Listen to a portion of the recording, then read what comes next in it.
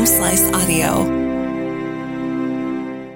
From the Home Slice News Center, this is the Daily Slice for Friday, July 29th, 2022.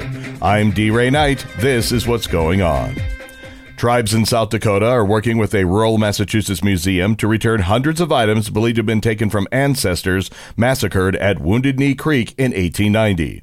It's a recent example of efforts to repatriate human remains and other items to tribes nationwide. A federal database shows some 870,000 items that should be returned to tribes by law are still in the possession of colleges, museums, and other institutions across the country. The holdings include nearly 110,000 human remains. A new missing persons database is operating in South Dakota. Amy Rose has more. The South Dakota Attorney General's office announced Thursday that an updated South Dakota Missing Persons Clearinghouse website is operational. Attorney General Mark Vargo said improvements to the website will allow for better sharing of vital information regarding missing persons statewide. The new page also allows for greater searchability to the user, including improved and added filters that allow searches by gender and race. Vargo says the Attorney General's office is in the process of hiring a new murdered and missing Indigenous person specialist, and the website will be an important resource for that specialist. A structure fire in Sturgis this week has highlighted the need for volunteer work. The early morning fire Monday on Edmond Street in a fourplex left 9 residents displaced. The Black Hills chapter of the American Red Cross and local volunteers are helping those residents find shelter and replace lost belongings. The fire sent one person to the hospital with burns to his hands and smoke inhalation. No other injuries were reported. The cause of the fire is still under investigation. In national and international news, here's the latest on the war in Ukraine. Russia and Ukraine have accused each other of shelling a prison in a separatist region of eastern Ukraine.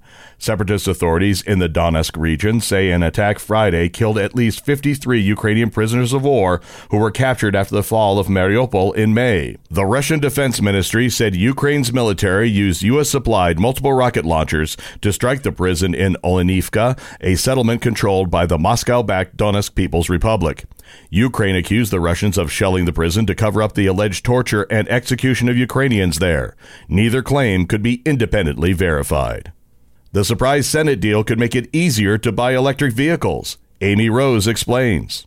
A surprise deal by Senate Democrats on a pared-down bill to support families, boost infrastructure, and fight climate change is likely to jumpstart sales of electric vehicles. The measure agreed to by Majority Leader Chuck Schumer and a holdout Senator Joe Manchin would give EV buyers a $7,500 tax credit starting next year through the end of 2032. There's also a new $4,000 credit for those buying used EVs. The vehicles have to be assembled in North America, and there are limits on annual income for buyers. There's also caps on the sticker prices of new EVs and a $25,000 cap on the price that can be paid for used electric vehicles.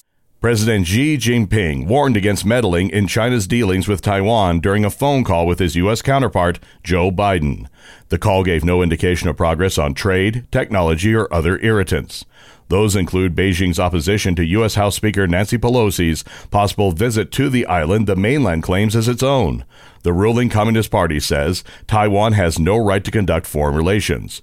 There was no indication Xi mentioned Pelosi's possible visit to Taiwan, but Xi rejected interference by external forces that might encourage Taiwan to try to make its decades-old de facto independence permanent.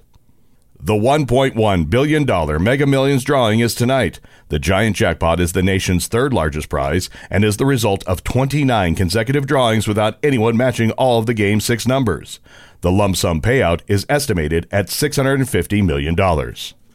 Your weather forecast from the Home Slice Weather Center. Sunny with a few clouds this afternoon and a high of 87. Low tonight, 65. This weekend, highs will be in the mid-90s. And that was your Daily Slice for Friday, July 29th, 2022. The Daily Slice is a production of Home Slice Media Group, hosted by D. Ray Knight with Amy Rose. Executive producer Mark Houston. Engineered by Chris Jacquez. I'm D. Ray Knight. Have a great day.